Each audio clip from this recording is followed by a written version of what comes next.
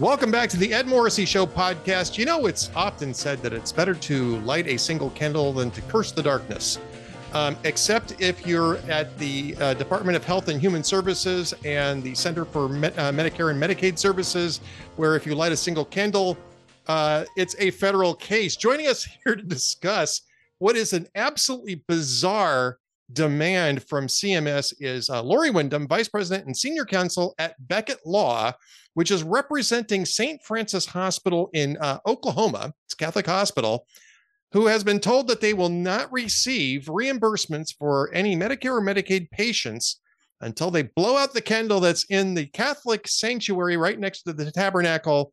Lori, seriously? And I think that's what I said. And Becket, all we do is religious liberty work. I've been doing this for a long time, and this one surprised even me. I was, when I first heard about this case, I was like, really? This is what's happening? This is what they're going to make a federal case over? But it seems like it might be. I'm Catholic, so I understand what the what the candle represents. It represents that the presence of Christ is in the tabernacle, and those candles are lit 364 days. There's either 24 or 48 hour period between, it's either Monday, Thursday, or the Good Friday service to the Easter Vigil, where the tabernacle is empty, and so the candle is blown out. Now, the Catholic Church has been around for 2,000 years or so. Catholic hospitals have been around for about 150 years in this country, and obviously before that. How many major fires have resulted from a sanctuary candle near a Catholic tabernacle? I'm just curious as to what the stats would be on this and why this is such a danger. If it happened, I'm pretty sure it would be the first. What we said to HHS is this is not Mrs. O'Leary's barn. This is not some sort of major danger here. This is a candle that's been there for a very long time. It's always lit. It's inside, and for anybody who's not familiar with these candles, it's a small votive candle. It's about 8 inches tall, about 3 inches wide. It's inside a glass candle holder, inside another glass candle holder. It's got a brass topper on the top of it, and it's up about 6 feet high on the wall of this chapel. So, if you wanted to injure yourself with this thing, you'd have to really try. Exactly. And look, I used to also be in the burg fire alarm business, right? And this is previous careers. And I dealt with fire marshals. And I always tell people, if you want to know what it's like to deal with the fire marshal, I'm going to tell you a joke. And I'm going to go ahead and drop this one on you, Lori. What's the difference between God and a fire marshal? I don't know. God doesn't think he's a fire marshal. And I'm telling you, that's a reflection of reality. And the fire marshal in this case doesn't care. And he shouldn't. It's a silly thing to care about. Catholic churches have these. Every single Catholic church has this. St. Francis, a Catholic hospital, has a chapel which operates as a Catholic church. This is a expression of it's a religious expression. It's a freedom of religion issue, as you say at Becket Law. But you really have to go out of your way to think that this is some sort of an issue. I read the letter, right, from CMS, and they're citing the NFPA. I've been around fire marshals and the NFPA an awful lot. Let me tell you something. I used to have to know that thing pretty well. I have never seen them turn down an occupancy permit for a Catholic church because they had an open flame. That's the tabernacle. You have to shut them all down, right? Yeah. You have to yank the occupancy permit for all of that. And besides which, that's a local issue. It is really up to each county, the fire marshal in each county, to make those determinations. And if a fire marshal actually tried to do that, of course, Becket Law would call them into court over Sure the freedom of religion issue. Yeah, absolutely. But the proper authority for determining whether something like this is dangerous is the local fire marshal, and the local fire marshal's already made the call on this. What prompted CMS to get involved in this in the first place? It came up in a really odd way. There's a normal process that you have to go through as a hospital. You get your accreditation, shows that you're a good, high quality hospital. And that accreditation goes over to CMS. This is the Center for Medicaid and Medicare Services, for anyone who does not track all the federal agencies every day and night. And CMS says, okay, you're accredited, so therefore we've decided you can serve patients who are receiving Medicare and Medicaid and CHIP funding. And so what happened was the survey happens for the reaccreditation, very normal thing. And this time, for the first time ever, they get a citation saying, well, there's an unattended flame that is always lit here in the hospital. We can't have that. And so therefore, this needs to go out. This is a violation. And so St. Francis, argued exactly why that was there and the precautions they'd taken and the fact that this is a normal part of worship in a Catholic church and in the chapel. And the accreditor held firm. And so they appealed to CMS and said, hey, look, this is a problem. We have federal law protection, and this doesn't even violate any of the regulations out there. You can't even point to something that says no hospital chapel candles. And CMS said, no, we think it's a fair ruling, and so it stands. And so you're going to have to extinguish the flame. Yeah, I mean, I've got the letter here on the response to the appeal from someone named Scott J. Cooper at CMS, and saying that they agree with TJC's TJC is the Joint Commission deficiency citation because the hospital must ensure that the life safety from fire requirements are met in accordance with 42 CFR, blah, blah, blah. Answer number 14 addresses the use of lighted candles and states that such candles must be placed in a substantial candle holder and supervised at all times they are lighted. Again, if you've got a patient in a room who wants to light a candle, I might understand why you'd need that to be supervised. This is a stationary candle holder, which is covered. It's, as you say, it's basically double encased and covered. It's not going anywhere. It's not going to fall off the table. Nobody's going to bump their elbow into it and have it tumble into a bunch of sheets on the floor or something like that. I mean, this is just absurd. And again, one more time, fire safety issues are local issues. They're not federal issues. That's a state and county issue. Usually the state just authorizes the county to deal with it. That's the reason why you have fire marshals. 60 years in is a really weird time to bring this up. And the reason why I'm emphasizing all of these things, Lori, is I see this as sort of an escalation from CMS, that sort of a pattern of escalation regarding religious expression. And HHS has been part of this now whenever the Obamacare decision on requiring employers to supply birth control and the multiple lawsuits against the Little Sisters of the Poor, which is one of the most absurd examples of lawfare by a bureaucracy, I think, in our nation's history. This might actually top that. Do you see the same thing? I mean, you guys are at Becket Law, man. You're in the trenches with this stuff. You guys do great work. Are you seeing an escalation now from HHS overall and CMS here in this case against religious liberty and freedom of religious expression? What I see is just one more time a refusal to take these religious concerns seriously. This has been raised with them. This has been explained to them.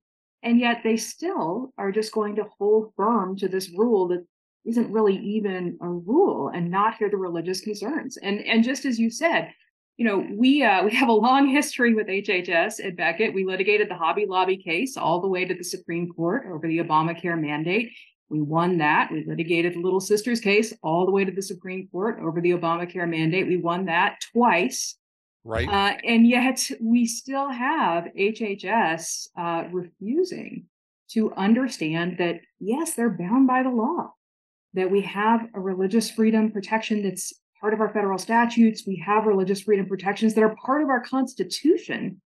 And so when you get these concerns, you can't just wave them off. You're not supposed to just say, oh, no, we're just following the rules here.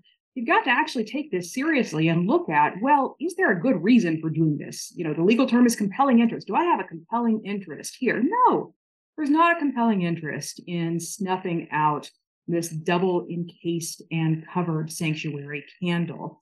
And yet, you know, it's difficult to get HHS to really look at these religious liberty concerns seriously. Yeah, you know, and I put this up in our headlines, and I'll write more extensively on this when we post this podcast, obviously. But the first comments I got back was, "Oh my gosh, it's such a fire risk." I mean, the person was being serious. You know, there's oxygen in hospitals, and you know, you could say that the kitchen is a fire risk, but they have suppressors in the kitchen. They got suppressors everywhere in a hospital. You can't go 6 feet without a smoke detector, without a water flow device. Without heat detectors. There's in some areas there's like this commenter said, you've got, you know, like a halon system, or, you know, a neutral gas system to put out things like grease fires. Hospitals are required to have massive amounts of fire suppression for that very reason. And a single candle, again, is not going to defeat, I would guess, just off the top of my head, and this is from 20 years ago when I was in the business, I would guess that you've got at least $50,000 to $100,000 worth of fire suppression equipment in a hospital that size. They've spent the money on this. They know what the issue is. The fire marshal, again, has approved it in relation to the fire suppression system that they've got in these hospitals. There is no compelling interest. I mean, this really shouldn't even survive what's below intermediate scrutiny. I know there's intermediate scrutiny. Rational basis. Do you have a rational basis for what you did? Rational basis. That's what I was reaching for. This doesn't even survive a rational basis. There's no rational threat from a single candle in a sanctuary, encased as it is in every single Catholic church.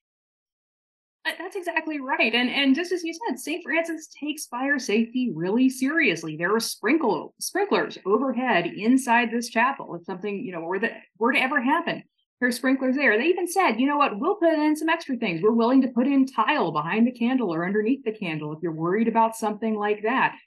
And this isn't a separate room. It's not out there in a hallway next to a big oxygen container or anything like that. It's not in a location, it's way up high on a wall. It's not in a location where it's going to be close to any kind of equipment. And so I don't understand why the federal agency here is failing so far to see reason. This should be a really easy one. And, you know, there are people who are going to say, well, why don't they just use an electric candle? And the answer to that is because that's not what Catholic Church doctrine requires. It requires an actual votive candle. I mean, that's part of their religious expression. And St. Francis is a Catholic institution. They have a Catholic chapel with a tabernacle, which, you know, you can't just jam that someplace and throw a flashlight on it. That's not how it's done in the Catholic Church. We Catholics take this very seriously as part of our religious expression. And I can tell you, I take that very, very seriously. And there's no, even if you can argue, well, maybe the Catholic Church is wrong about this, it's still their decision. This is a Catholic Church decision. It's a decision that Catholics make. Yeah, I think if there's anything the last 10 years have taught us, it's that Health and Human Services really should not be in charge of religious doctrine. They do not need to be the ones deciding what is okay and what is not okay for Catholic Mass and the adoration of the Blessed Sacrament. That's really well put. And I'm laughing because this is so ridiculous. It's so ridiculously petty. They're going to, I mean, people really should understand, they should comprehend what the ramifications of this are. We're kind of approaching this as, and I think for good reason, as a ridiculous piece of, you know, bureaucratic nonsense. But it's a very costly piece of bureaucratic nonsense, because if this decision holds and St. Francis doesn't remove this sanctuary candle, which would require them to remove the tabernacle as well and not be able to hold mass in a Catholic church, then what happens is all the patients who are being treated who have Medicaid or Medicare coverage, their bills will not be paid. They will, and so the hospital will not be able to provide care to the elderly, to the poor, to the infirm. the very patients who need a Catholic hospital most will have to be turned away.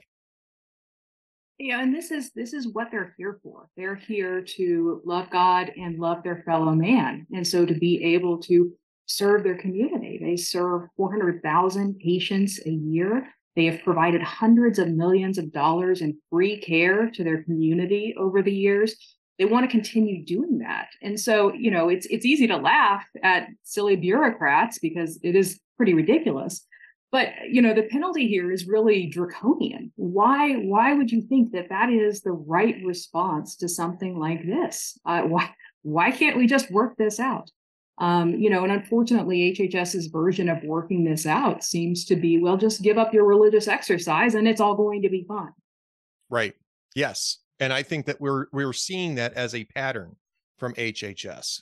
We saw it with the Little Sisters of the Poor, and now we're seeing it here with St. Francis Hospital in Oklahoma. What's next? I mean, obviously, you guys have taken this up. You're going to escalate this. What does escalating this mean? And what are the next steps? And what do you expect to see from that? Well, we've sent this letter. We made it public, but before we made it public, we sent it off to the heads of HHS and CMS, as well as Oklahoma's senators, to notify them about what is going on and what's an egregious violation of religious freedom in their state. And we're waiting to see what's going to happen. We encourage people to check it. Follow us on Twitter at Becket Law, or check our website at becketlaw.org. And we'll be posting updates to this case as we get it. But we're waiting to hear back. Is HHS going to respond to this? Are they going to do the right thing? Are they going to see the light? Or are they going to dig their heels in? If we don't hear something from them very soon, we are going to take this to court. We're quite confident that if we go to court, we'll win. We said that to them in the letter. We've got a long track record with HHS to back that up. And so, we sent the letter first because this is a case that really ought to be solvable. They've already recognized in the past that there was no problem here with this candle. No reason they can't do that again. So we sent the letter first because we want to give them a chance to just solve this the easy way. And if they don't want to do this the easy way, then we'll have to do it in federal court. And so we'll be filing a lawsuit very soon. Yeah, I don't think that they really want to go up against the Fifth Circuit again, do they? So Oklahoma's the Fifth Circuit, right? It's actually the 10th Circuit, the same one that ruled in favor of Hobby Lobby. There you go, 10th Circuit, even better. The Fifth Circuit has been pretty tough on the federal government, but yes, Oklahoma being the 10th Circuit, yes, I think that the 10th Circuit might be a little tired of playing some of these games with HHS. And of course, if it gets to the Supreme Court, I suspect that they'll be even less happy to be dealing with an issue like this, especially because of its absurd nature. I mean, really, this is an absurd issue on which to predicate the funding necessary to provide medical care for all sorts of people who can't afford it otherwise. It really is, I think it really speaks to not just an animus against religious expression, which I think it does do that, but also I think it really speaks to the nature of authority and power, which is that as power accumulates into fewer and fewer hands, its exercise becomes more and more arbitrary, almost as a way of demonstrating that the power exists. And I really get a strong sense that having looked at this and responded in the way they did, they're not really interested in correcting an error. They just really want to tell St. Francis and the Catholics that run this that they're in charge, that that HHS is in charge, rather than people who are trying to deliver the health care and help their communities. Ed, I think it's really well said. And I think something we see again and again with our clients at Becket, we do religious freedom cases. That's all we do. And I think so many times when our clients stand up and say, we are going to defend our rights, we are going to follow our faith, we have courage, we're going to continue to do this. What we say is courage is contagious. When our clients stand up to this and say, no, we are going to continue to live out our faith, the other side is taken aback. What's going on? What's happening here? I feel like there's often this expectation that if you just explain these things to the religious people, they're going to change their minds and they're going to go along. And that's a huge misunderstanding of history, to think if you just explain it, that people are going to fold. And I think it's a misunderstanding of what it means to be a person of faith and what it means to be a community of faith and how that impacts and changes your life and what you do. And so, it's unfortunate that you have to have a situation like this or a case like this, but it's also encouraging to see St. Francis standing up and saying, no, we're living out our faith. We're living it out through worship in our chapel. We're living it out through serving our community. And yes, we can do both.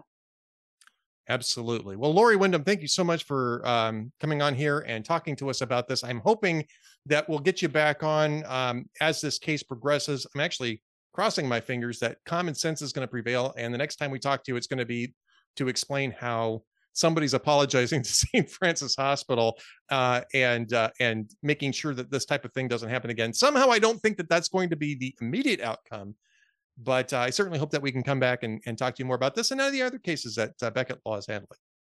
Well, thank you so much, Ed. We hope we'll be back to report on a victory soon.